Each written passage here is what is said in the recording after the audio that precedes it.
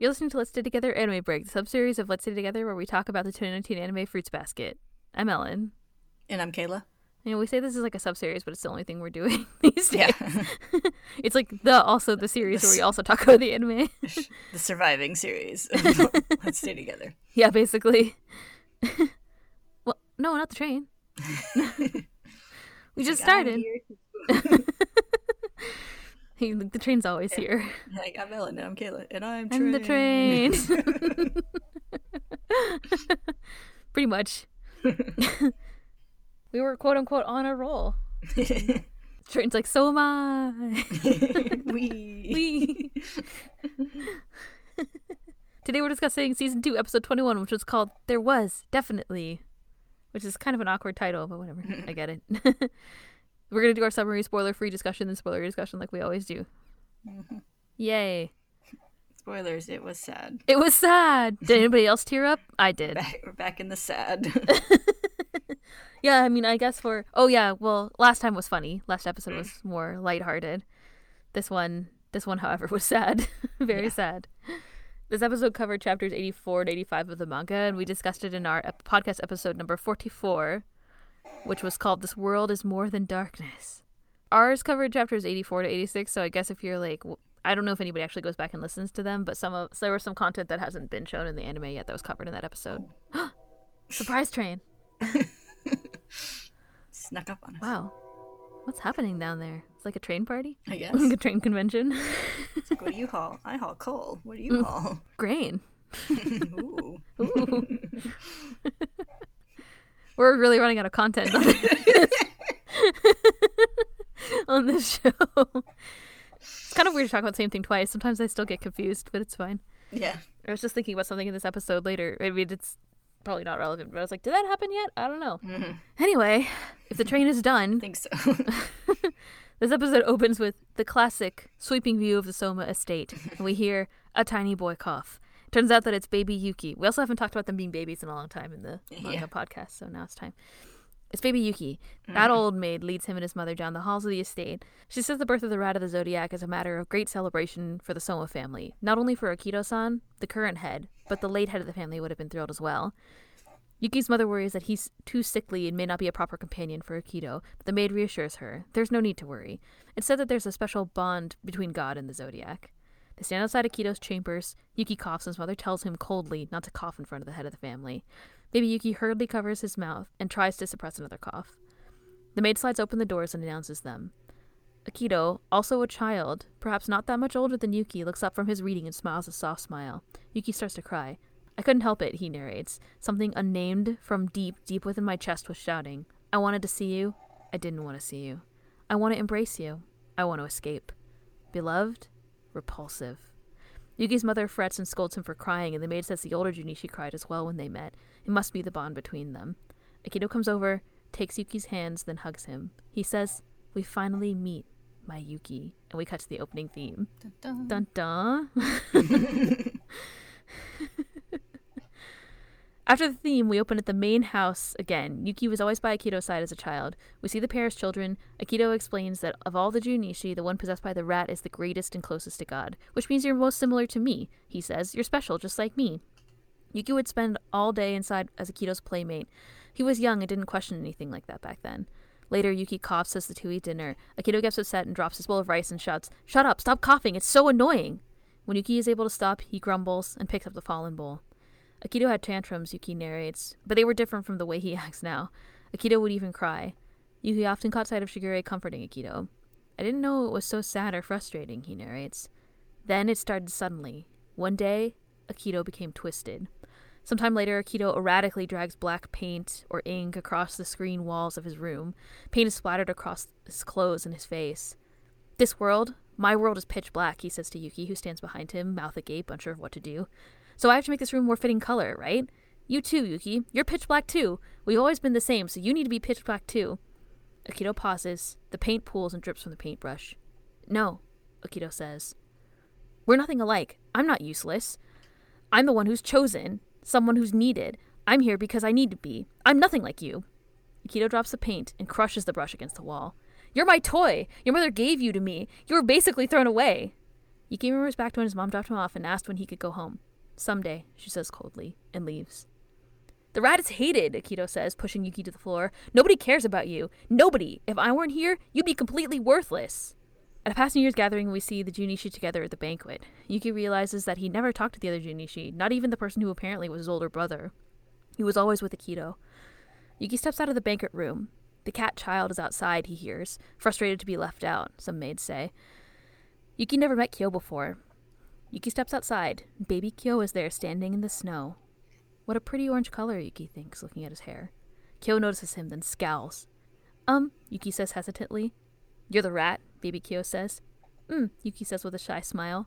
I won't forgive you. I'll never forgive you. It's all the rat's fault. It's all because of you. Everything. You should just disappear from this world, Kyo says, and runs off. Yuki's upset and stunned. He goes back inside, crying for his mother, and when he finds her, she slaps him. Where have you been? Get back to the head of the family now, she says. Yuki remembers Akito telling him, the rat is hated. Nobody cares about you. Later, in a dark room, Yuki cowers in a corner, holding his knees, his head down. Akito kneels in front of him. Akito says, don't delude yourself. This world is pitch black, and your whole life will be pitch black. You've no potential or hope. You're going to live along this pitch black path, so don't think that you'll ever be saved. Yuki narrates that he heard those negative words every day. Akito burned those words into him, and eventually he started to believe that no one cared about him, that he was worthless and insignificant. He remembers reaching out to Ayame for help, but Ayame shrugs him off. Even when he did reach out, wishing to be saved, Yuki narrates, he became afraid to be seen by those apathetic and hateful eyes. Later, he overhears some of the family talking about his parents living it up. They basically sold their kid to the head of the family. I could never do that, one of them says. Yuki realized that nobody would come for him since his parents were satisfied with their situation. In the eyes of the Soma family, his parents were winners. Later, Yuki is riding to school in the car with his mother, and the driver asks if he's enjoying elementary school.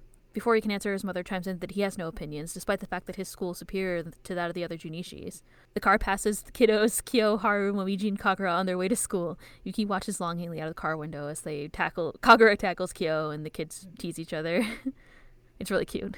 I mean, it's sad that Yuki's not there, but it's cute. He says school was uncomfortable too. He tried not to interact with others, not that he knew how. He didn't want to be hated more than he already was, but fortunately, one time, some boys invited him to play soccer with them. Come on, let's be friends, they say. Yuki smiles and takes off with them, and as they play, he thinks, friends, my first friends. He was overjoyed. Some of his friends were Somas too, so they decided to go exploring the grounds together. While playing, he got too excited and forgot to be careful around other girls. In his memory, a girl bumps into him while playing. He transforms into a tiny rat and falls to the ground, which was also sadly cute. It was a huge incident, he narrates. All of his friends' memories had to be erased. Obviously, it's weird for a human to transform into a rat, Akito tells him after the incident. If normal people found out, they'd be disgusted. They won't want to come close to you anymore. Didn't I tell you? Don't delude yourself. Later, Yuki cries and begs an all-too-young Hattori not to erase his friend's memories.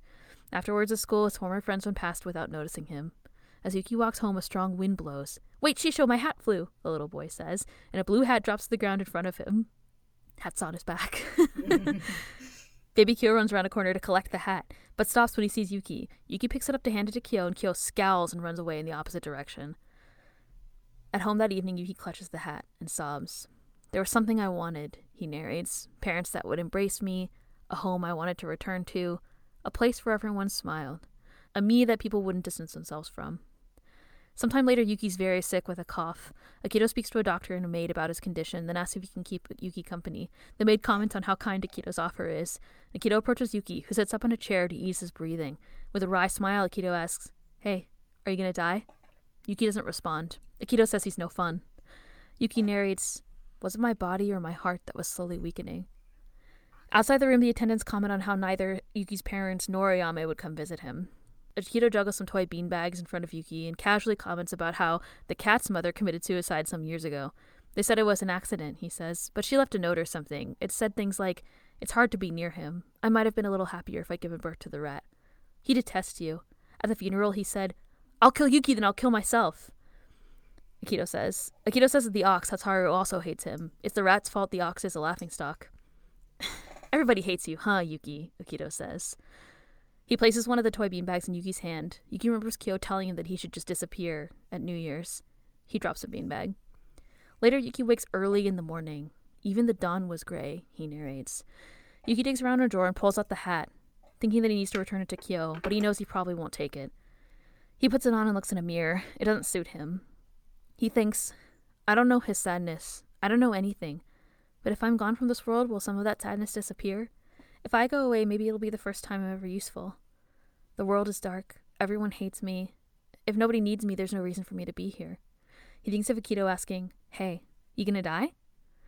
The mirror shatters and he drops it to the ground. He gets dressed and takes off running. Older Yuki narrates, something burst in my heart. I didn't think, I just desperately wanted to move. I'm not sure if I wanted to hurt myself or cheer myself up. I probably don't know when to give up. Baby Yuki climbs the wall near the Soma gate, then sprints down the street away from the estate. He kept running, even though it was painful, even to unfamiliar places. He comes across a woman screaming and crying to the police. They tell her to settle down. It's early in the morning. But how the hell can she? She protests. Her precious daughter is missing. The police ask her to describe the girl again.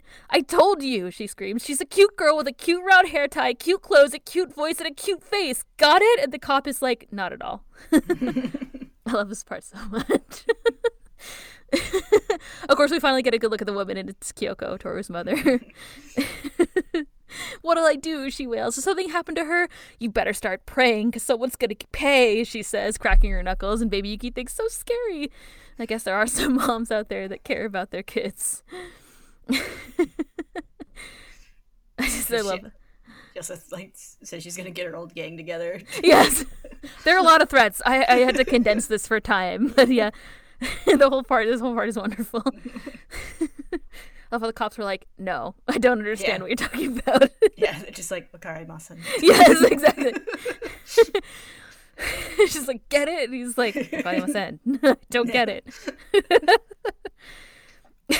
He remembers passing a girl earlier while running. He runs back and finds baby Toru crying, then starts to run back to get her mother, but Toru runs after him, still crying. He wonders what to do. He can't let her get too close, but that doesn't seem to problems, and she trips right behind him as he thinks that.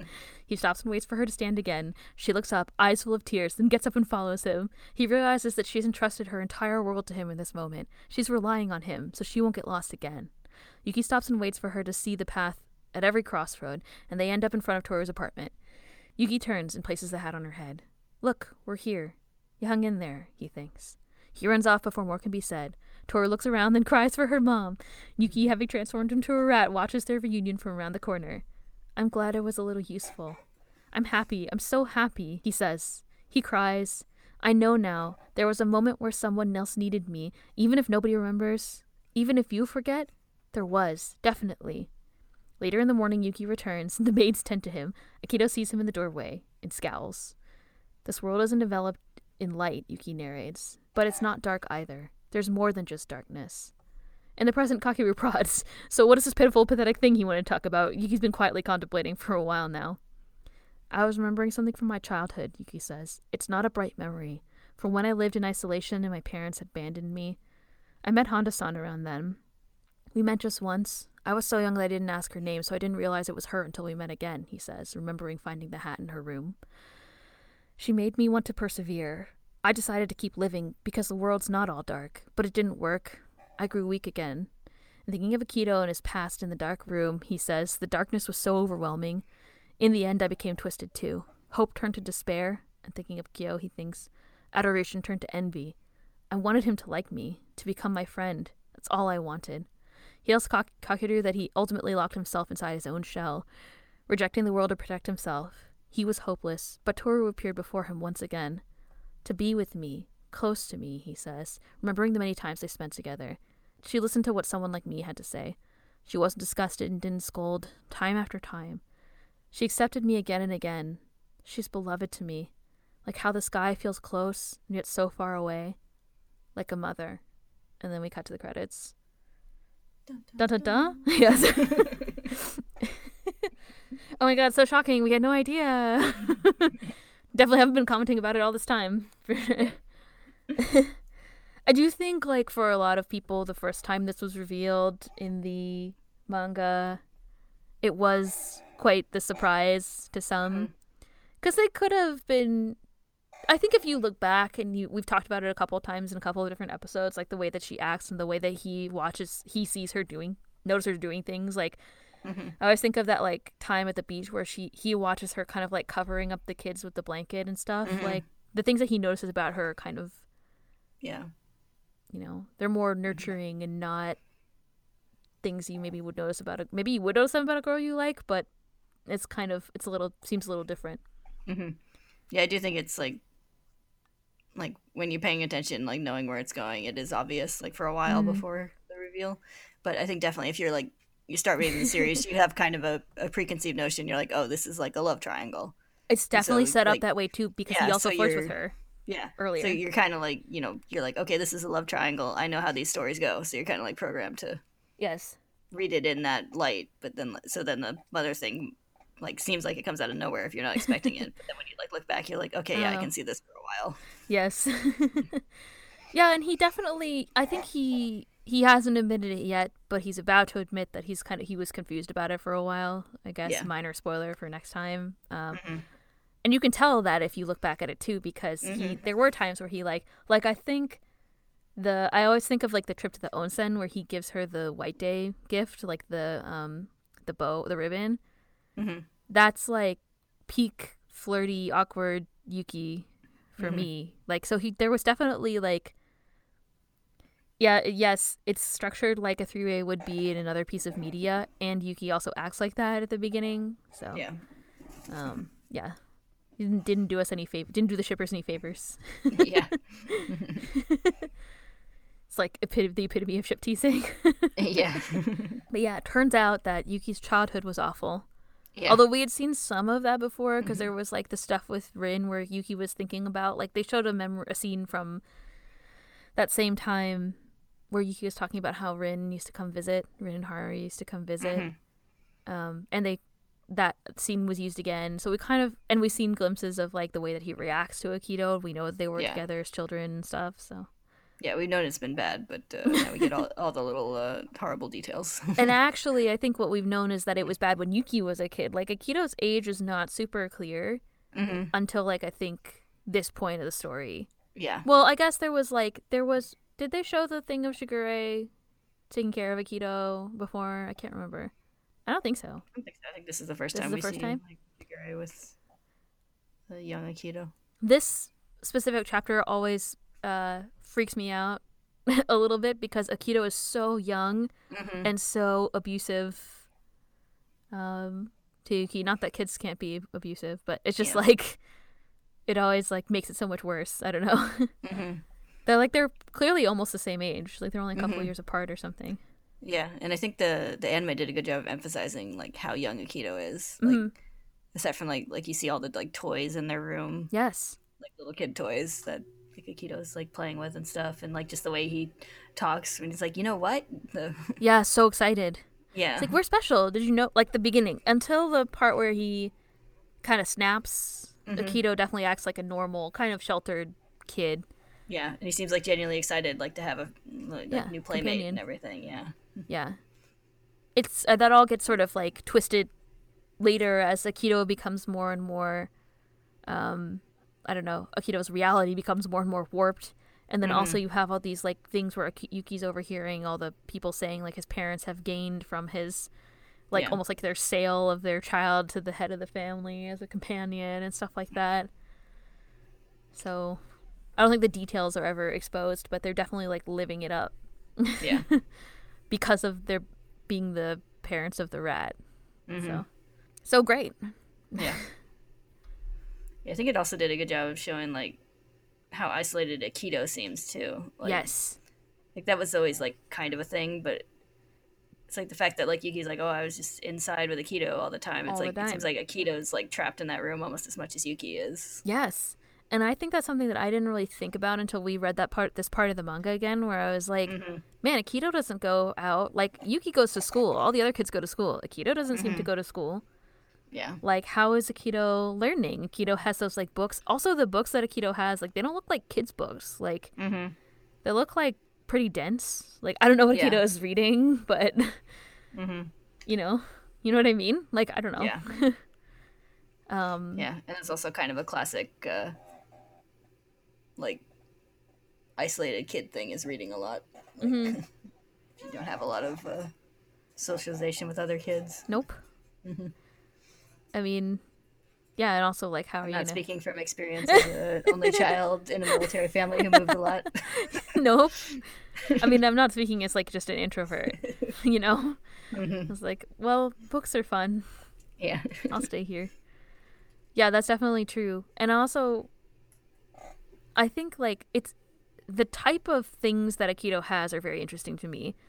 So the rooms are pretty sparse, and Akito has all the toys that Akito has are like old school like Japanese toys. Mm-hmm. You know, there's no like there's not even like stuffed animals or anything like that Akito seems to have. There's just those like little beanbag things. I looked up what all the things are because I was just curious. Mm-hmm. And like the like kendama, the like cup and ball and stuff. Mm-hmm. Whereas I think we've seen we've seen like Yuki's parents' house. Like they have like a less traditional house and stuff like that too. I think like those kind of things make it seem like the Soma family and stuff is almost like removed from time. It's almost like they're frozen, and Akito is also isolated in there. Akito's not experiencing a world beyond like some of these like more traditional things, I guess, which is interesting to me. So I think they did do a good job of like painting a picture about what Akito's childhood was like, which we haven't seen yet. Mm-hmm. In addition to all the like terrifying stuff. Yeah. One of the more like creepy early parts of the manga where Akito's like painting the wall. Mm-hmm. Such a good time, always. Yeah. Yeah, and I always thought, like, it does make a really nice contrast when, like, Yuki's talking about, it's like, he had temper tantrums, but it wasn't like he is now. And they had, like, the bit where he, like, knocks over the bowl of rice and, like, yells at him about coughing, but then, like, once he stops, he, like, calms down and just picks up the bowl of rice. Yeah, he's like, kind of looks like, oh, that was kind of dumb of me to get that mad. Yeah. And then picks it up. Like, mm-hmm. he has, like, a little bit of... Yeah, like, almost apologetic. Not quite, but, like... Almost. That way of, like, kids were, like, they know they shouldn't have done that, but, like, they're not going to apologize because they're kids. Yeah, exactly. And, like, he probably couldn't, like, control the outburst of feelings anyway, so it's kind of, like... It's just, like, you have that little, like, oh, that was stupid moment. And then he just kind of, like, picks it up. Yeah, and then, like, compared to that, like, absolute, like, almost a mental break when he's, like, painting the walls and... It's like getting all over his face and clothes, and it's like pushing Yuki also down. Just the walls and the floor. Was anybody else just like having a visceral reaction to like getting stuff onto tatami, or was it just me? I was like, wow, that's a lot of ink there. Yeah, that's gonna be an expensive fix. I guess if someone's rich, so it doesn't matter. Yeah. But yeah, and then he pushes Yuki. Come out. Nope, he pushes Yuki to the floor, and that's when he like starts the narrative with Yuki. So Akito clearly thinks that something happened. So Yuki hints at a couple things where he says like something happened and he didn't know why Akito was so upset all the time, blah blah blah. Like obviously something was going on, but Yuki doesn't seem to know what it was. Yeah. And then that sort of like mental break is the kicker. And then Akito decides that they need to be the same, so Yuki has to have this sort of perspective as well. And then during that like confrontation, Akito is like, no, wait, I'm the one who's special. Without me, like, you wouldn't be needed. And then kind of flips that whole narrative and starts the abuse. Yeah. And it's that kind of like, it comes off as like really desperate from Akito's point of view. Yeah, like it does. Like his eyes widen and he's like, no, that's not right. It's like, I'm needed, I'm important. Yeah, it's like, no. Like, you're not important. Like, I think I wrote in my notes, like, sudden realization. I think it says in my quote-unquote acting notes. Yeah, it seems like he's just like, no, wait, that's not right. Because, I don't know. Yeah, it seems like Akito is upset about needing to be needed as well. Yeah. And, like, is able to then manipulate Yuki with the same narrative. Yeah. Or something. Like, that's kind of what it sounds like from what Akito's saying to me. So, yeah. Anyway. It seems like he feels the need to, like, push Yuki down in order to, like... Yeah, make himself feel okay, like, about whatever is going on in his life right now. Like, Did we have this discussion during the anime? But I know when we talked about it in the manga, the beach arc, when we were talking about Akito trying to put down Toru... And we were like, is it a superiority or inferiority complex? It's like, it's kind of both. Yeah. I know we talked about it in the manga. I'm not sure if I don't think we talked about it in the beach. The anime. Yeah. I guess. Well, I mean, I just said when it was. It was like during the beach. There's this scene where Akito is like, "Oh, that Toru Honda, she's so ugly and awful. Nobody's friends with her. Ha ha ha," or whatever. Nobody Yeah. wants to be with her. Who wants to hang out with a monster? She's a monster too. Whatever. I forget exactly how it goes, but like, yeah, we had this. It was like, is it inferiority or superiority? I don't know. It's kind of both. Yeah. But yeah, so it's the same thing with Yuki, where Akito's just like, no, you need me, and without me, nobody needs you. Which was reinforced by everybody around him, unfortunately for Yuki. So Yeah. Until he had his friends that then he lost, which is also so sad. Yeah. He was so happy to have I friends. know. That was so upsetting. I don't remember which part of the episode it was I watched this the first time, but teared up, and it might have been that part. I forget. Just he's like uncertain but hopeful. So he's like, friends? Friends? Yes. Well, even when he meets Kyo is clearly scowling, but he's like, he's like, Kyo's like, yo, are you the rat? And he's like, oh, yeah, I am. And he's like, so, like, even in the manga, it was, like, so heart-wrenching because he looks so, like, just hopeful. Exactly the way that you described it.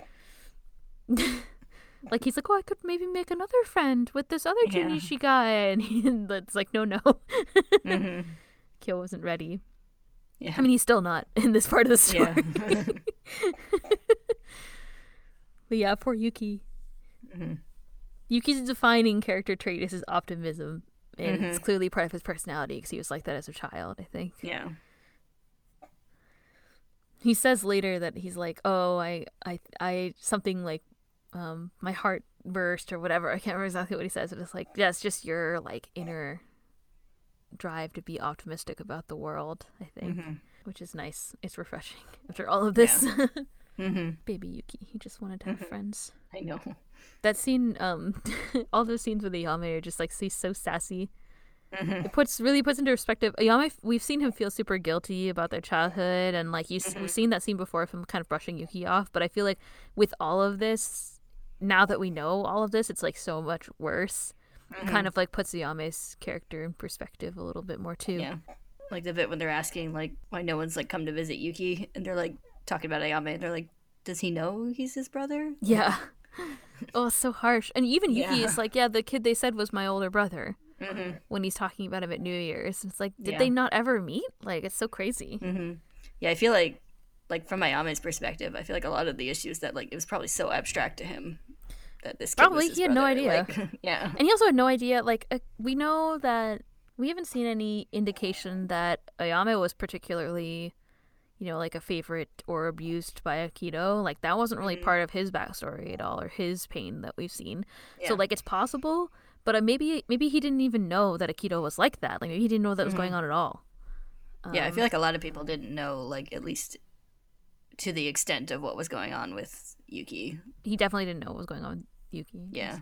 But I guess, like, not even, and probably not other people either. But maybe Akito had started with Yuki and then didn't even, like, I don't know. He did later comment about Haru. We had seen a long time ago that Haru also, Akito tried to give him this narrative about that he was dumb. Everybody said he was dumb, which was also helpfully reinforced by the family too. Yeah. Yeah, like I think everyone like, knew Akito was like awful to people. But like I don't think anyone, at least most people, didn't really know the extent of abuse that Yuki in particular suffered at Akito's hands. Because it does seem to be like kind of an extraordinary situation. Yeah, other than like Rin, I guess. Definitely. Even that's like a very different kind of abuse. That's true. And it was also much later. Like it was when Rin was in high school. Rin has her high school uniform on. This is like Yuki's like, clearly a tiny baby. Yeah. And so it was that's more Akito. like one like awful reactive incident rather than like an ongoing like constant emotional abuse. Yeah. Akito seems to be very observant. Akito's good at picking up like what are the other things that are going on in someone's like life and then using that against them, like super to manipulate them. Yeah, because like all the specific things that Akito brings up to Yuki, where it's like, oh yeah, the cat blames you for all this awful stuff, and yeah, the ox hates you too, and also your parents abandoned you, like yeah, parents gonna come see you, buddy? You gonna die? Like yeah, so cruel. Definitely. And he's like, yeah, nobody needs you. Nobody's coming for you. It's just me and you. Also, this world is awful, by the way. Yeah. I feel like the banquet scene says a lot about the Junishi's sort of like dynamic. There's like the scene of little baby Momiji hugging Hattori. I know.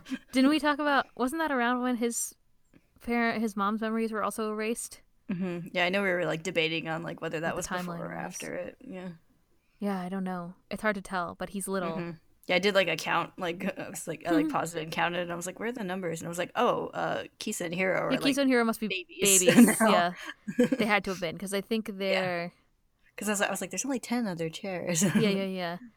Kisa and Hiro were pretty young because I think they're like 12 and the kids are like 16. Like, so Yuki, yeah, they're probably like 2 or 3 or something at the time of this. Rin's still pretty young too in this. I always find it interesting in that scene where she's sitting with Shigure and Ayame. So you have like the bunch where it's like Momiji's just talking to Hattori, but I think he was probably hanging out with like Haru and Kagura and Ritsu. Like Kagura and Ritsu are kind of buddies. Yeah. Yeah, and then it's like Yuki, Kureno, and Akito, the like sourpuss squad. Yeah. at the top head of the table. Yeah. I do think it's Or the interesting. sorry, that, I should say the sad squad, not the sourpuss squad. Just sad. Just sad, not boring, just sad. Yes. Yeah, I do think it's interesting a little bit with like Rin, where she's like leaning on Shigure, like because like she does seem to like in the current timeline have some kind of weird like trust in Shigure. Yeah, she seems to. I don't know where it comes from, but she does Yeah, seem so- to. I mean, he was probably nice to her. Like he didn't have anything against her. I think Shigure has things that he wants from other people, or like his schemes. But I don't think he has any scheme with Rin. I think he's just trying to. In the scenes that we've seen between the two of them, I think he's just trying to keep her at arm's length from whatever his sort of deal is. Like that's what it seems like to me. Yeah. But yeah, it seems like as children they had some kind of close relationship because she was hanging out with them. She calls him Shigure Nissan too, like older brother Shigure. So she doesn't call him like Hattori Oji-chan, like Kisa calls him.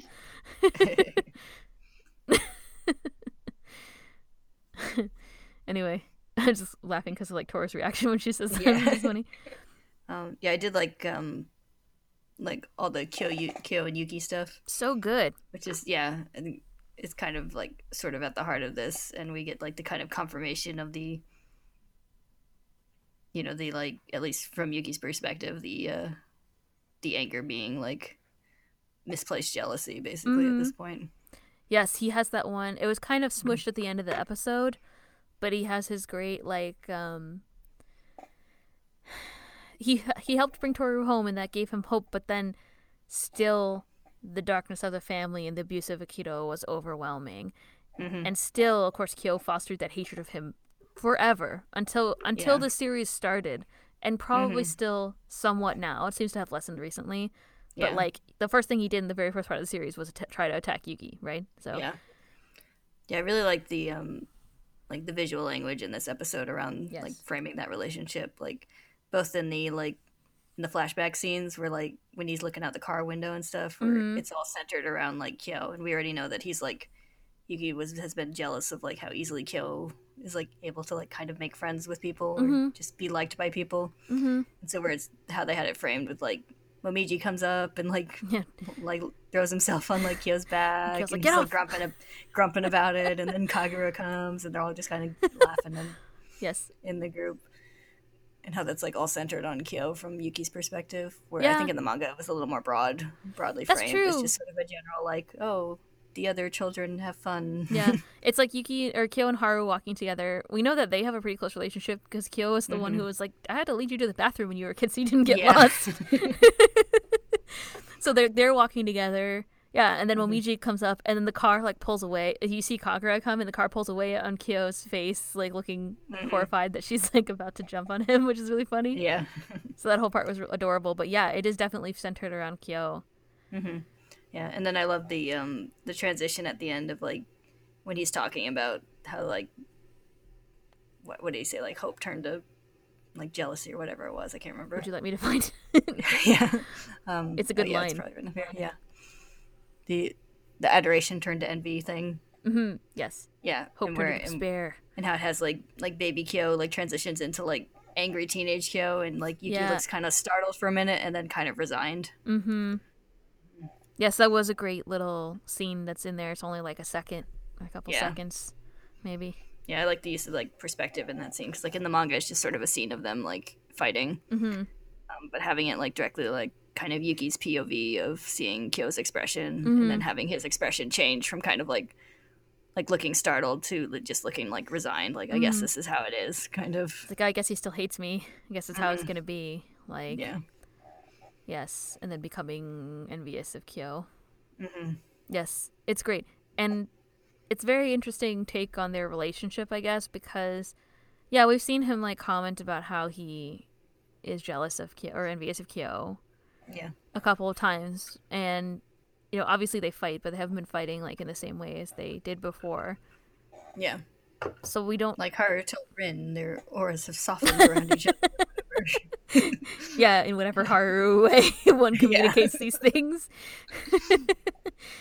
Which is definitely true, but like and Haru says it is Toru's influence, but before that it was just this sort of like twisted adoration. Yeah. And we still have It's like as far as we know, it's Kyo's yeah. perspective that he hates Yuki because Yeah. he blames him for the suicide of his mother's suicide and whatnot. Yeah, and it's like we've known like as audience members for a while that like their hatred of each other was like stemmed out of like jealousy and like wanting what the other had. But Yes. so it's kind of nice to see like one of the characters in that relationship be like, yeah, that's what's going on. That's actually Like, what's happening. Yeah. Yuki's It's like I very acknowledge self-aware. this. Yes. He's very self-aware. Kyo, on the other hand, I think is still trying to suppress it. Yeah. I think he did say that. Sorry, you say what you were gonna say. I think you're gonna say what I'm trying to think No, I was of. gonna say it's like I think he probably like realizes deep down, but out loud he's still saying that like no, Yuki's No, it's to like blame fuck that for guy. Yes. Yeah. Like Yuki didn't cause his mother's suicide. You know, No. they did say before. Is this the first time it was revealed that it was suicide? I forget. I think it's been heavily implied, but I think this is the Yes. first time someone said it. Oh. I think we had the bit where he was like, "My mom died. She died in an accident." Like, But then they they started to say it, and then They also had like a flashback where it looked like she was falling in front of a train too, which Yeah. was sort of shown in the manga, but it was much more obfuscated. yeah, I think I remember discussing this at some point in the anime when we were in the anime discussions, because we were like, oh, now we can say this because sometimes things are a little clearer in the anime. yeah. But yeah, it's definitely the first time that Akito is the one who delivers this news. Textures, you can obscure anything in Yeah. a manga. Also, like shitty printing. Like we had, there Yeah. were some things we were like, "Who is this?" I can't remember which thing it was. Something that was super dark. And then I had like the collector's edition one, and I was like, "Look how clear this Like, oh, print it's is. really obvious. It's who really this is, yeah. obvious." Yes. Good old Tokyo Pop paper quality, early 2000s manga paper quality. During the manga boom, when they were like, "Oh man, people are buying this shit. Turn Let's this print shit it as out." fast as possible." Yes, no, unfortunately. But anyway, yeah, I don't remember how. But so yeah, Akito says this to Yuki as another way of further, I don't know, abusing him. Yeah. Gaslighting him. Further, Question being mark? a terrifying child. Yes. It's like, Like that's another thing. It's like, it's like, what is going on with your childhood? You shouldn't be talking about suicide. I was just thinking while I was writing this, I was like, I wonder when as a child or as a teen or whatever I learned what suicide was. Like, how old is Akito? Like, I don't know. It's really hard to tell. Clearly, he's he's definitely young. older than Akito's age. Yeah, maybe. I don't know. Like, I don't know. I was wondering about that myself. Mm-hmm.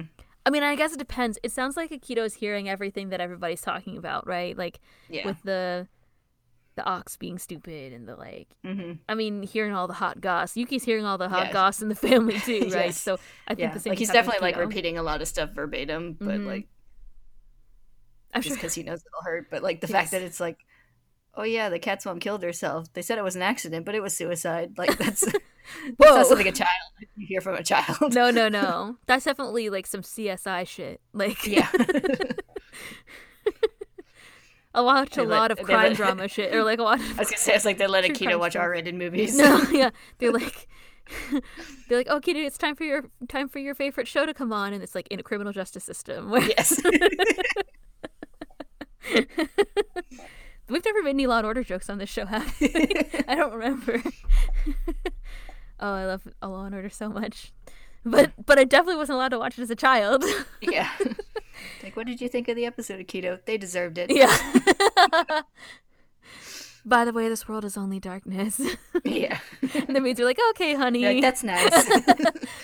The scene, Akito was clearly, so I think it's there's an interesting social dynamic that's happening here too. Like one of my other favorite parts, which is creepy, by my favorite I mean it's creepy, is when Akito is like, oh, like checking in with the doctor and is like, oh, is it okay, Yuki? Oh no, poor Yuki. Can I go and like visit him? And they're like, oh, it's so nice of you, Akito. Oh, you should go visit him, Akito. And then he's like, hey, you gonna die? Like once they're out of earshot, it's like, oh, what are you doing? So I think Akito's been, as a child, was probably running around and like playing them. I mean, as an adult, or however old Akito is, like I don't even know. Is Akito a teenager? He doesn't seem. I don't know. It's so hard to tell children and their ages in anime, but not that much older than the main trio, it seems. Yeah. I think like younger than Shigure. Shigure, all, but yes. older than at all. Older than the main trio. Older than the main trio. Yeah. Yeah. So probably like late 19, 20, 21, something like that. Yeah. I'd say somewhere in the range of like 19 to 23. Yeah, probably. Because Shigure is 26 or 27. I think, yeah. Something like that. And then you can see clearly Shigure is like a young teen or late tween when he's like comforting Akito in that one scene. Yeah. And Yuki's in elementary school, so that would make Akito like maybe like 10-ish. I don't know. It's so hard to tell. Anyway, the point is, still young. And I don't even remember where I was going with this conversation. Yeah. Well, I was going to make a comment that like Akito seems to have some like weird combination of like coddling and neglect as a child. Definitely. Yeah. Coddling on behalf of everyone, and then I don't know. Is just being super isolated. Like it does kind of seem like they just like it does kind of seem like they just like shoved Akito in a room with Yuki and was like, okay, you guys have fun. Bye. And like left them there all day. Like, and Akito's like, Sword of the Black. Yeah. Exactly. It does seem like that. They're just like, oh good, we have a companion for Akito. But it seems like Akito doesn't seem to be discontent with being inside. Well, isn't it true that Akito is like sickly or whatever? Like maybe that's their excuse for like not, letting him go outside or whatever. I don't know. There was another interesting thing I noticed you were talking about sort of the visual language and like some of the visual choices in this and how they kind of like isolated Akito. They served to show, Akito's isolation or like Yuki, the way Yuki was treated and stuff like that. There's an interesting scene where after Yuki transforms, Akito is like, see, didn't I tell you? He has this whole rant and he's like inside behind a closed window. And then at the end, he's like, don't delude yourself. And that's the line that's said after the window opens. Yeah. So, Yeah, that was interesting. On the head, but... It kind of reminded me of the scene from like Haru's flashback. I think it's actually a similar window. Yeah, where Yuki was inside. And that's right. Yuki was sitting inside being sickly. There's the thing about windows and doors in this series. In fact, I also have a note that like when Yuki transforms, there was a loud like door closing sound. Yeah, like we've talked about the whole like the concept of inside and outside is like a pretty strong thing. Yeah, it's like shut back inside, I guess. Yeah. In Yuki's case, when he transforms into a tiny baby rat. Yeah. Which was adorable and sad. Yeah. It's like, oh, you see the little rat drop, but then it's like this sad door slamming thud on the plate on that, and you're like, oh no. Yeah. Only bad things Everything's can happen. Everything's gone terribly. This wasn't in the plan. It was interesting. Speaking other things that I thought were cool about how the episode was structured mechanically was almost all of the narration is from Yuki's older voice, like his older perspective. So sometimes he says stuff as a child, but a lot of it was just narrated like him looking back on it. Yeah. And even the very first part when he meets Akito, it sounded like him saying, when he meets Akito and starts crying and he says he thinks I couldn't help it, and then he says something unnamed and like deep in my heart or whatever, deep in my soul, I forget exactly what it says. That then switches into Yuki's older voice. Anyway, I just thought it was interesting the way they use his narration. We had speculated about this because we were talking about wondered how much content they would cover and how they would do it, because it's all like super introspective, these chapters. Listen, we didn't even talk about the Toru part yet. Yeah, I do want to say I especially like the like kind of echoey, overlapping narration at the beginning when he was Yes. talking about the like conflicting feelings he felt Yes. on seeing Akito. Well acted. Yeah, it was good. I enjoyed that part. It gave me the willies, which it should, Yes. because the curse is sketchy. I think it's pretty obvious at this point. Yes. Like the maid in this scene is like, "Oh, it's a beautiful bond that they have. Oh, they're crying because their beautiful bond." It's like, no, no, no, no. Yeah. I don't think so. Yeah. Anyway, Yeah, meanwhile, baby Akito's like, I love you, but I hate you. yes, exactly. Do you think Akito feels the same way? Probably. Do you think Yeah, I it's don't like know. mutual? We never get Akito's perspective on this, so this is our speculation, I guess. We're venturing into headcanon territory, just like making Hero's hair into a wool sweater or whatever. Yes. Yeah. But yeah, I do wonder if he like felt anything when he like first saw all of his zodiac people. Underlings. Yes. He has this smile. I don't know how they like managed to draw it this way, but it really reminds me of like, you know, like a happy Buddha smile like statue. It has this like very like ethereal kind of quality when they first meet. Like you're meeting a child prodigy, you know, like you're meeting a child God in human form. Yeah, it is very like kind of serene and otherworldly. Serene. And, Yeah, that's a good way to like, describe it. Yeah. He just puts down his book, even though he's clearly a tiny child. Like, Yeah. you know, like Akito definitely has an otherworldly quality as a child. We see, like, we talked about how Akito's also like clearly sort of, like not what isolated isn't the word that I'm looking, sheltered kind of child. Like we've definitely seen that, but Akito is also represented here as having those sort of like kind of ethereal qualities too that you would expect, I guess, in your God in flesh type person. I want to talk about the Toru part and then we'll talk about the rest, I guess. We kind of talked about how Toru's his mummy, but Yeah. well, and also I guess we could say like before that, it's nice that he was finally able to talk to somebody about all these things because obviously he didn't feel comfortable like bringing it up with Ayame or anything like that, even though they're getting closer and clearly it was something that hurt him a lot as a child. So he's finally able to have more friends. Yuki's. Oh, I finally remember what I was going to say earlier when we were talking about Kyo, which is like Yuki is envious of Kyo because he thinks Kyo makes friends easily and that people are attracted to him and whatever. And he's like, oh, I closed off my shell. I'm not useful and whatever. All these things that like Akito ingrained into him. But we talked about how uncomfortable it is when he starts going to the student council because they're like, yeah, yo, we're friends now, or like we got to work together. Like they have this sort of an unspoken understanding about how they're going to work together in this social group, and it's so hard for Yuki, but clearly so rewarding because now he's divulging all these things to Kakeru. So Yeah. they're good friends, or more than friends, depending on how you feel about it. Yeah. It's like he has someone who's like, you know, he can trust with these emotions, but who's distant enough from all the family stuff. So. And also not Toru. Like he doesn't really tell Yeah. her these things either. I've never really thought about why. I don't know. I think he feels somewhat embarrassed about the way he feels about Toru. Yeah, so, like she's that's all true. tangled up in. She's also basically in the family now. Yeah, she's definitely not distant from it. No. Yeah, it would definitely like. It's not like it would be weird, but it would definitely like change her perspective about the family. So maybe he didn't want to tell her that. Yeah, yeah. I think he also just like doesn't want to like burden her with. Yes, his feels. Yeah. But anyway, listen. I want to talk about. I want to talk about the most important part. No, I'm just kidding. I mean, it's not the most important part. Although this episode was great, actually. I just have to say it was I enjoyed seeing this part animated because I think it's like a very key part of the series that we've been building up to for a while. Whether you like Yuki as a character or not, I think you can really empathize with his situation. Yeah, and I think even like obviously Yuki's the center of this, but it's a really important episode for like the perspective of a lot of characters. Like you get kind of a different perspective on like Kyo's stuff and Akito's stuff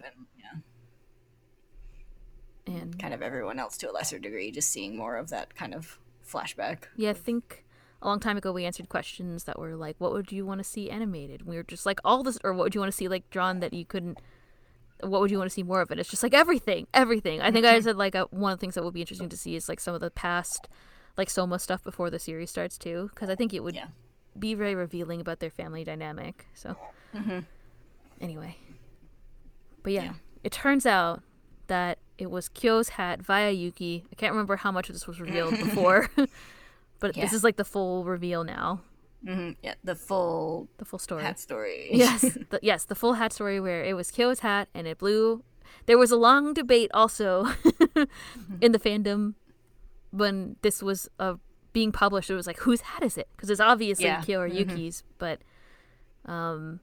yes, it was Kyo's hat, and then it went to Yuki, and then Yuki wore it when he went and ran, and then he found Toru and gave it to her. So and he led her home.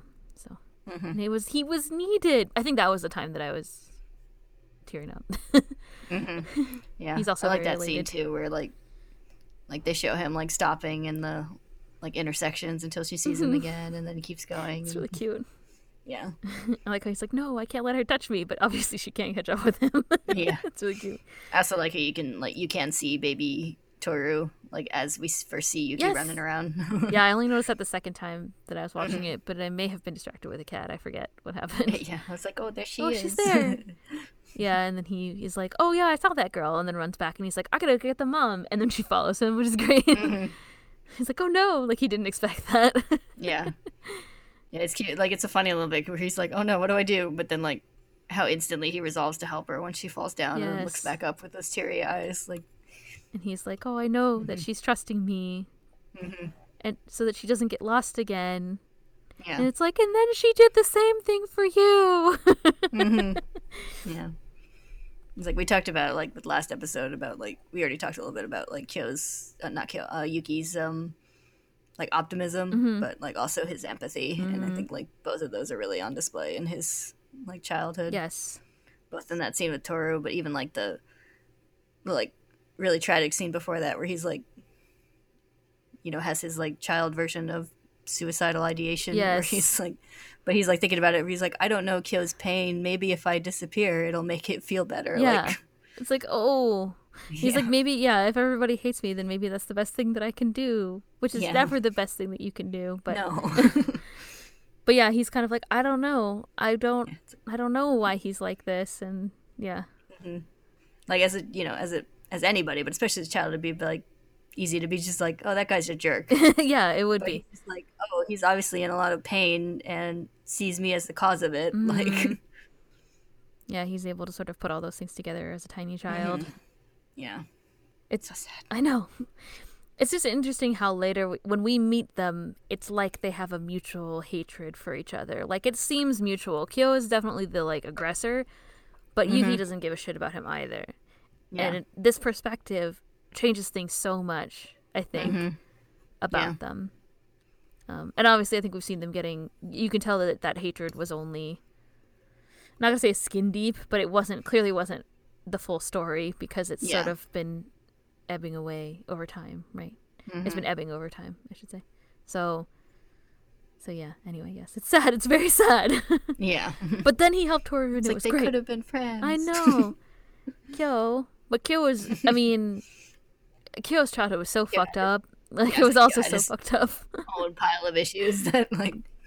Did they show any scenes from the funeral before? I forget. I think they did during the True Form stuff, yeah, right? I think so. But I can't remember if they showed this scene in particular. Like, she shows, like, calming him down. Yeah. They showed something. I think we might have seen, like, kind of, like, silhouette versions of, like, Kyo yelling at the funeral. At people, yeah. But I'm not sure that we saw that it was his bio dad and Kazuma. Oh, yeah, that's right. We can tell that it's him now, because... Yeah. Bio dad, yes. Well, Kazuma's his real dad. Yeah, Kazuma's his best dad. Everybody knows that. Yes. Yeah, I always forget how it was Kazuma, because they were basically, like, introduced at the funeral. So it's Kazuma kind of, like, holding him back while he's yelling at his dad, his bio dad, as you specified.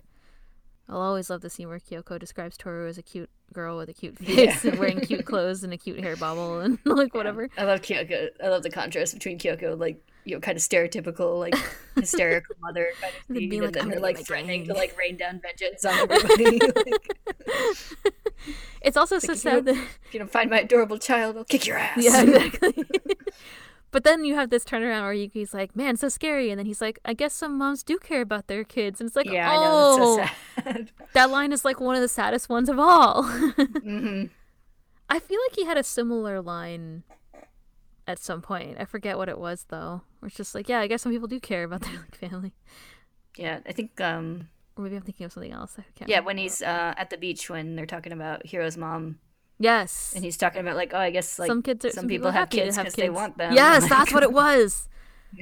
Sometimes he just has these little, like, one-off lines where it's just Yeah. like, oh boy, there's a lot in it's there. like, I need to sit down Yeah, I know. for a minute. Let me just click pause. Need to take a breather. It's okay, because we knew it was going into the good part of the episode, Yes. the uplifting part of the episode. It's funny because this episode, I always think of it as being pretty positive because he has this incident with Toru, but then it doesn't end on a positive note. It kind of goes back into like, and then now we're here, and it's like, Yeah. it wasn't great. His relationship with Kyo, it's not like everything changed for him. Like it got worse again, I guess. And Yeah. Yeah, but it's kind of, like, it's upsetting, but I always kind of like that, where it's like, Mhm. like, he had that one positive moment that was enough to keep him, like, kind of going on or whatever, but, like, it didn't fix everything. It didn't. And, like, he still kind of fell back into despair after, like, because he's still in a fucking awful situation. Yes. Yes, it didn't go away. And in fact, it has this interesting scene that I don't remember if it was shown in the manga like that, but it's like Yuki is like, oh, like hope became whatever. The darkness was too much for me, he says, or whatever. And it shows Akito standing there, like clearly older and taller and bigger and whatever, but face completely silhouetted and whatever. And and I think that also hints at how he talks about Akito and like how we see the transition to today, where now Akito is like much more dangerous and unhinged and abusive. Yeah. Compared to as a child. That reminds me, another thing I liked with the anime is, like, when he's talking about how, like, he heard those words from Akito every day. We had that little bit of, like, kind of a montage of, like, Akito talking, like, obviously saying the same, like, awful shit, like, time after time. So crazy. And so you can easily imagine that like keeps on going even as, like, they both get older. So. Yeah, I don't think Akito's stance on life just changed. Yeah. Like, I don't think Yuki's did either. I mean, I think he's always had that sort of hope deep down. Akito was not able to crush it, which is, you know, part of his character that we really see that shines in this episode, like you said. And throughout this sort of part of the series, starting kind of in the beach, I think we get to see that. Yeah. It was sad. But yeah, I think Furupa's a good series in that way because it's like, oh, sometimes... But he's like, the end sort of closing statement is like, you know, life isn't completely dark. There are always good things and bad things and whatever. Yeah. And I think Furupa is a good series for bringing that sort of like realism to things where it's like, not one good thing doesn't change everything, and like, but one bad thing doesn't change everything either. Or a lot of bad things don't change everything. So something that I appreciate about it. It's demonstrated by other things, but I can think of more examples from like kind of later in this series, so we can't talk about them right now. Yeah. I don't have any other things that I wanted to mention about this that aren't spoilery. Yeah, I think that's most of what I had. Most? What's missing? Everything? Yeah. You're like, I liked the part where he wore the hat. Yeah. It was good. I like how the mirror exploded in his hand. I was like, I can't make a joke about this right now, but it's bad. Yeah. It's fine. Made more sense when he dropped it on the ground in the manga. Yeah. I appreciate I think it's supposed to be more of a metaphor in the anime. Yes. It's literally happening. He's like, and then my psyche exploded, just like this mirror. It's like my view of myself shattered, and I didn't know what to do. So I ran.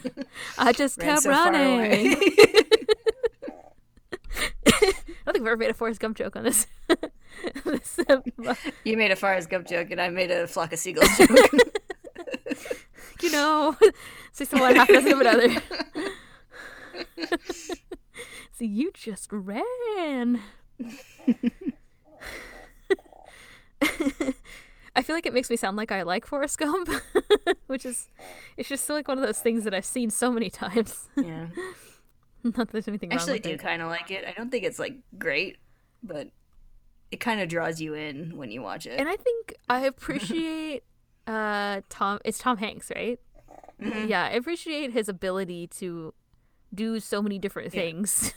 Yeah, he's a very good actor. He He's is. enthralling in like anything he's in. Yeah, he has a very he kind of has like a sort of, I think, like kind of a everyday physical appearance, but he has some kind of crazy charisma that you just like. He's really like, I don't know, like Yeah. he can be screaming Wilson, and you're like, oh, Tom Hanks. Oh, You're like, I wasn't gonna watch this movie about a man trapped in an airport terminal for decades, but I guess I am now. I appreciate Big the most, but yeah, it's like he can play like a 12-year-old child in an adult body, and he can be a castaway. And Yeah. Is that another train? It Oh, is. we've been There blessed is a by train so dimension. many trains today. We haven't even finished our non-spoilers. I had to make Tom Hanks shows. Once again, this concludes our panel on. I'm Tom Hanks. Tune in for our podcast about Tom Hanks movies. Where we watch every Tom Hanks movie. That could go a long time. Yeah, that could. Okay, good. Anyway, tune in next time for episode 22, which is called That's Not What I Want. What will happen? Only people who've read the manga will know. Thank you all for listening. We'll see you next time. Bye-bye. Bye.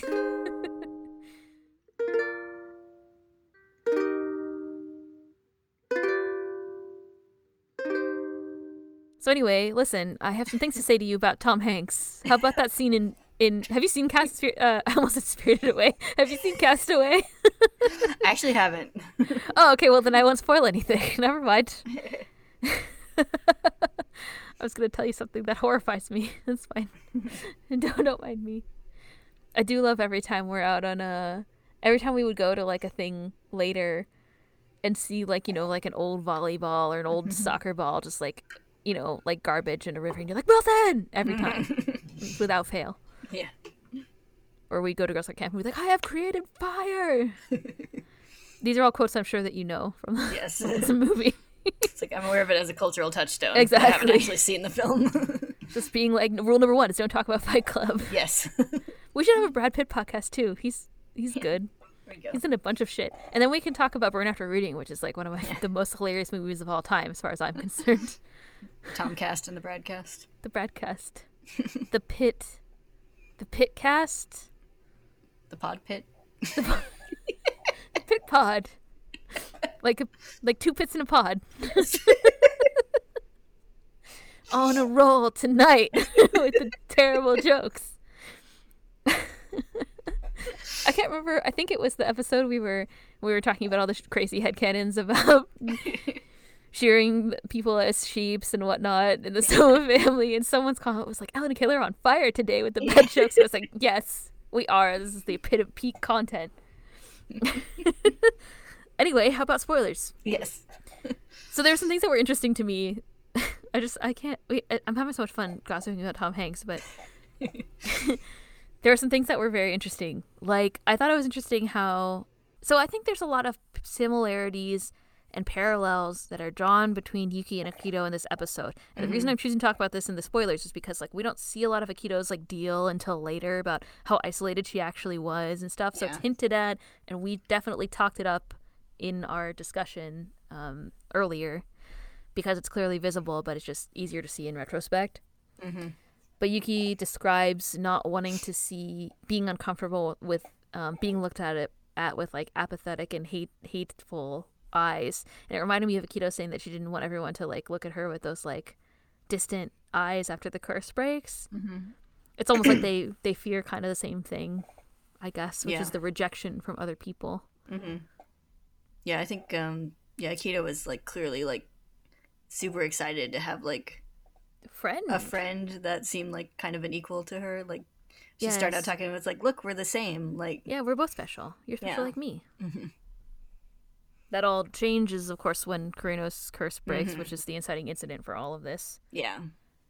Yeah, and then her like worldview shatters, and so she like becomes desperate to be like, I'm needed, I'm important. Mm-hmm. And I mean, it's something that Yuki wanted to feel too. He just didn't, didn't go and abuse people to try to get that feeling. Yeah. Right. Yeah, I didn't realize about that, but yeah, Yuki's like like desire to like feel needed rather than like taking from other people is a big part of his. Mm-hmm. Mm-hmm. Yeah, it's more, and he says it a lot. He touches on it a lot in this episode in his narration, where he's like, "I just wanted somebody. She needed me in this moment, and I knew that it was important, you know, and like it made me really happy that I was able to be there for her and stuff like that." Yeah, and I feel like Akito kind of wants the same thing, which is interesting, and I never really thought about it this way till seeing this having read all the way through the series and then now going back and watching the anime. Yeah. For this specific part, I was like, there's a very interesting connection between them. So that was cool. I feel like I think Akito like started from the perspective of like everyone's telling her she's important and needed, and then like started to kind of doubt that and like desperately try to cling to it. Whereas Yuki started from the perspective of nobody wants me, nobody needs me, and is trying to kind of be like maybe I am needed, and sort of like go up from the other perspective. Yeah, that's true. That's a good point. I think that's true. That's why he had his garden, so that he could be needed by something. That something would exist without him. Akito is sort of, I think I said this a lot when we were talking about Akito when we discussed the manga, but Akito is sort of, we start off the series with Akito as a very much a villain who's in control of everything, but all of Akito's pain is also similar to what's going on with other people in the story. I mean, mostly, I think the big thing we see is like between Toru and Akito, trying to cling to what they feel like is like it's not cling to the past, but cling to the like, I don't know, the situation that's comfortable for them. Yeah. Akito's just kind of like demonstrating the worst possible reactions to all the like traumas. Yeah. Yeah, for sure. It is interesting and important that you noted in the discussion that Akito is isolated. I think Akito is very isolated. Yeah, the maids are just like, peace, here's some books. And Ren is, like, Akito and Ren don't have a good relationship, so I don't know if that's self-imposed and probably, like, the maids are like, don't let Ren in here, it'll poison Akito and whatever. But yeah, I feel like you were talking about how, like all that's in the room is just, like, some old toys and stuff. I feel like the maids are kind of like, how do you take care of a child? Good point. Yeah, good question. They're like, here's some books, we found these old bean bags that from the we never had to do this. Literally the like early 1900s. Yeah. I read this interesting those little bean bags because I was like, we talked about the bean bag before. I remember in the we just were like, I don't know, beanbag question mark, and they showed the toys much more prominently this time. And I said I was googling them, but I learned something interesting about those, which is that they're like little beanbags. It's called like Te-dama, I think, like a hand. Tama is ball and Te is hand, right? So, and like they were filled with beans. But apparently, according to the Wikipedia article that I read, during World War II, when food was low, they would take the like dried beans from them and give them to kids. So like a lot of those were basically lost and destroyed. So like there's a part of me that's like, even the family is so isolated and like well off that they have maybe these toys that are like super old too. Like I don't know, we don't know. It's just a very interesting sort of like I think it does show the like, little moment, the like ancient isolated aspect of the Soma family. I think that's how it's used in this episode. So regardless of like if that's the reason why or not, if it's some kind of like, I don't know, like a rarity. But Akito's like stuff doesn't look like other kids' stuff from the 90s and like even other kids in the story. Like it's very interesting to me. Although we don't really see a lot of their other stuff as kids, but like, I don't know. I mean, we've seen all their other like rooms, and like we saw Hataru's room, like he had video games and crap. Didn't he have the? Oh no, yeah. Like, so Akito's life is just very different from the rest of the Junichi, which also becomes a lot clearer later when Toru realizes how isolated she was. So it's, I think we had talked about how this might be represented because there's so much like of Yuki's narration and stuff in the manga that just like takes up space for reading purposes. I think it's interesting how much of a broader perspective we get about Akito's life in these episodes without needing, you get a little bit more room to have more things shown. So.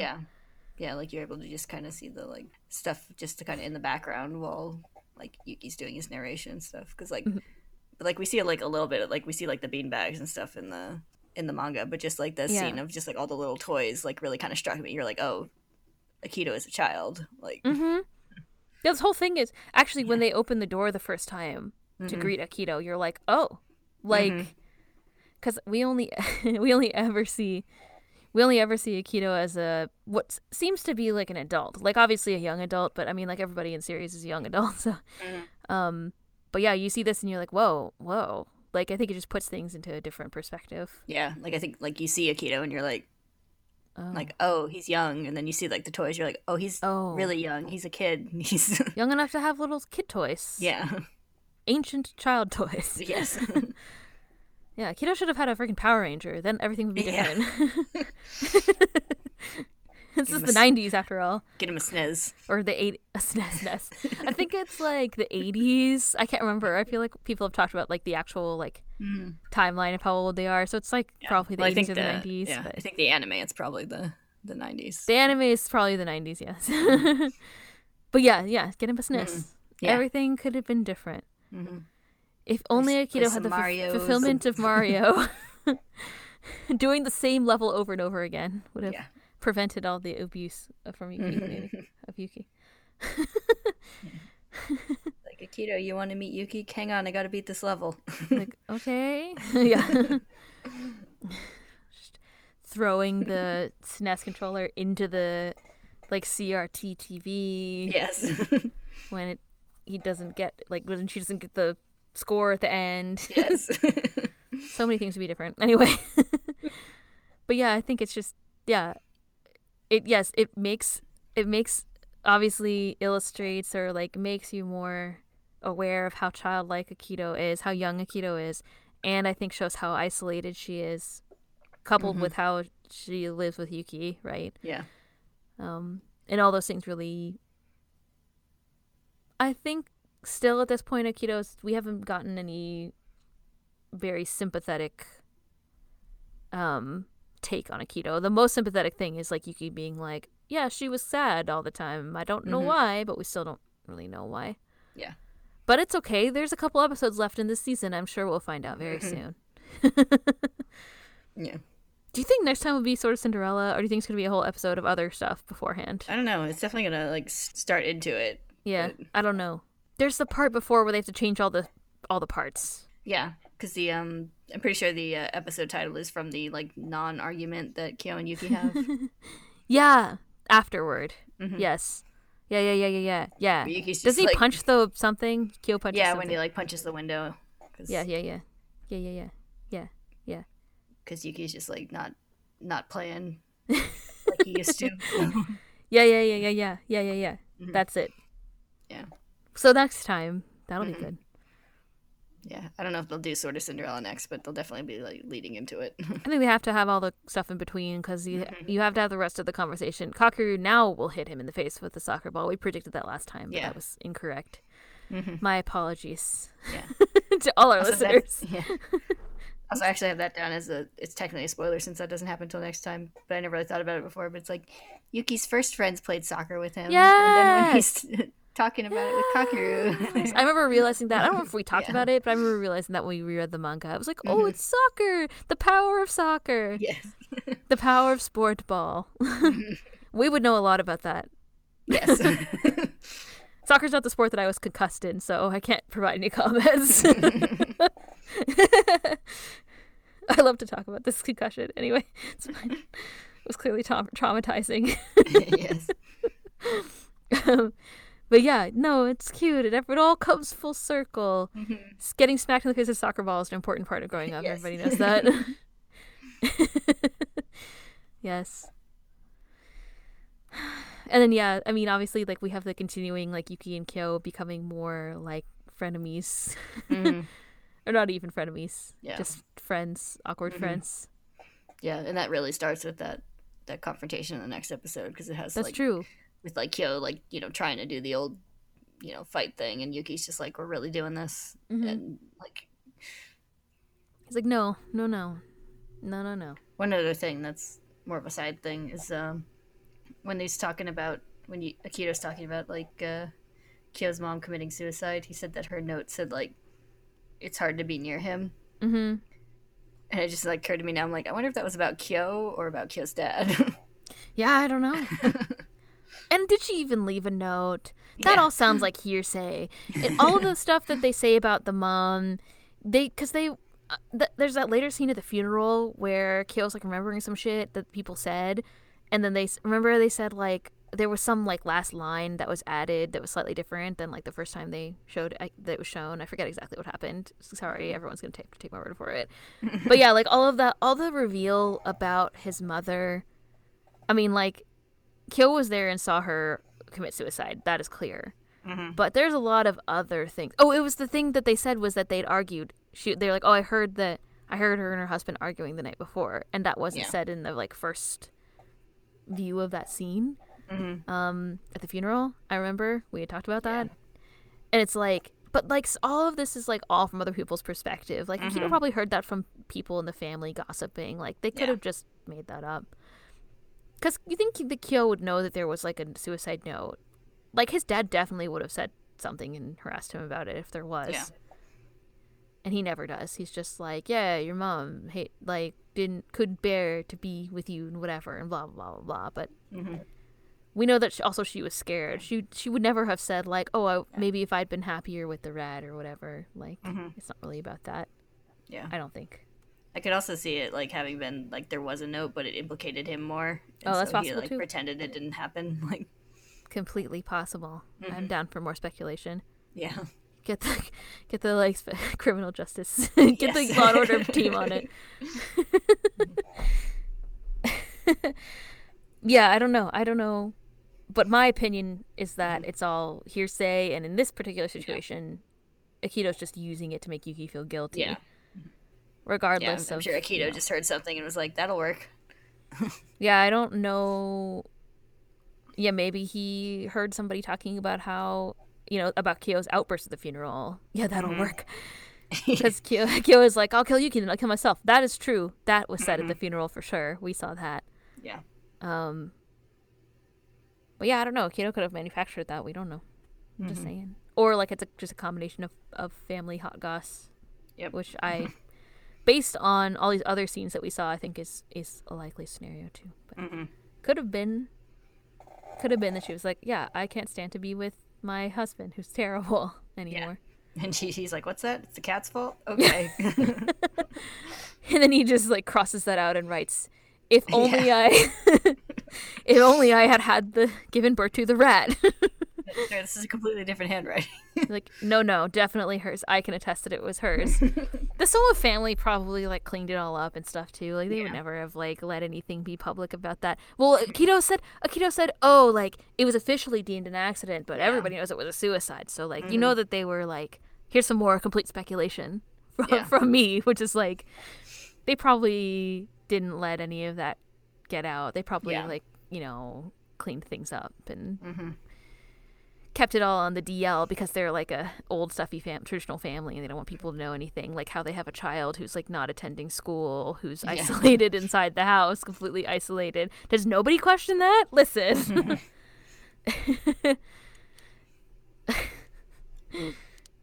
Anyway, my point is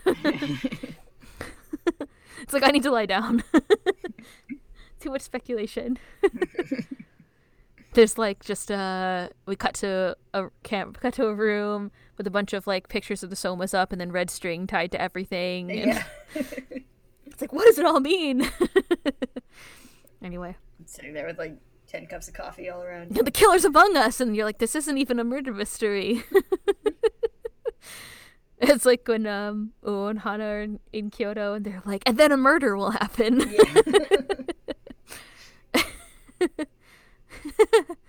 Anyway, I don't have any more other actual things to say, I don't think.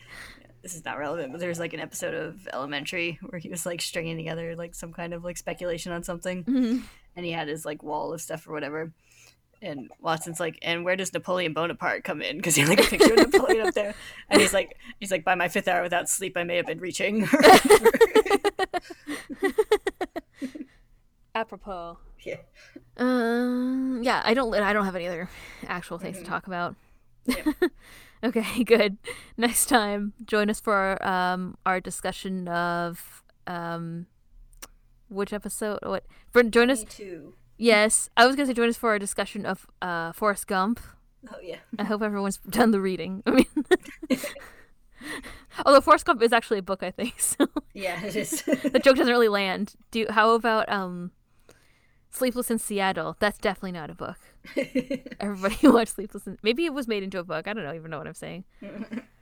It's fine. Join us for Tomcast. It's not just for the Tomcast. Next time on the Tomcast, episode 22. That's not what I want. It's actually a TMZ video of Tom Hanks at a restaurant complaining.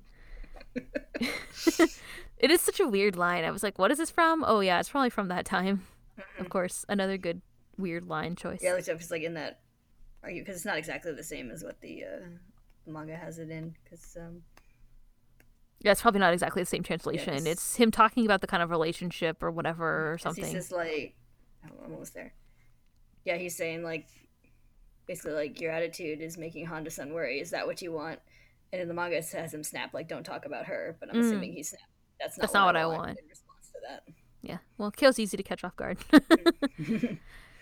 Yuki's like, you're making Honda-san upset. Is that what you want? And he's like, I love her. And then, and then he's like, never mind. Oh, I love how Kyo is so, I don't know. Troubled. Such a troubled. I was gonna say he has such a like a boyish earnestness sometimes, which is really funny. Yeah. when you catch him off guard. And again, another event that totally happened and isn't speculation at all. Okay, join us for episode 22 next time. Thank y'all for listening. We'll see you then. Bye-bye. Bye.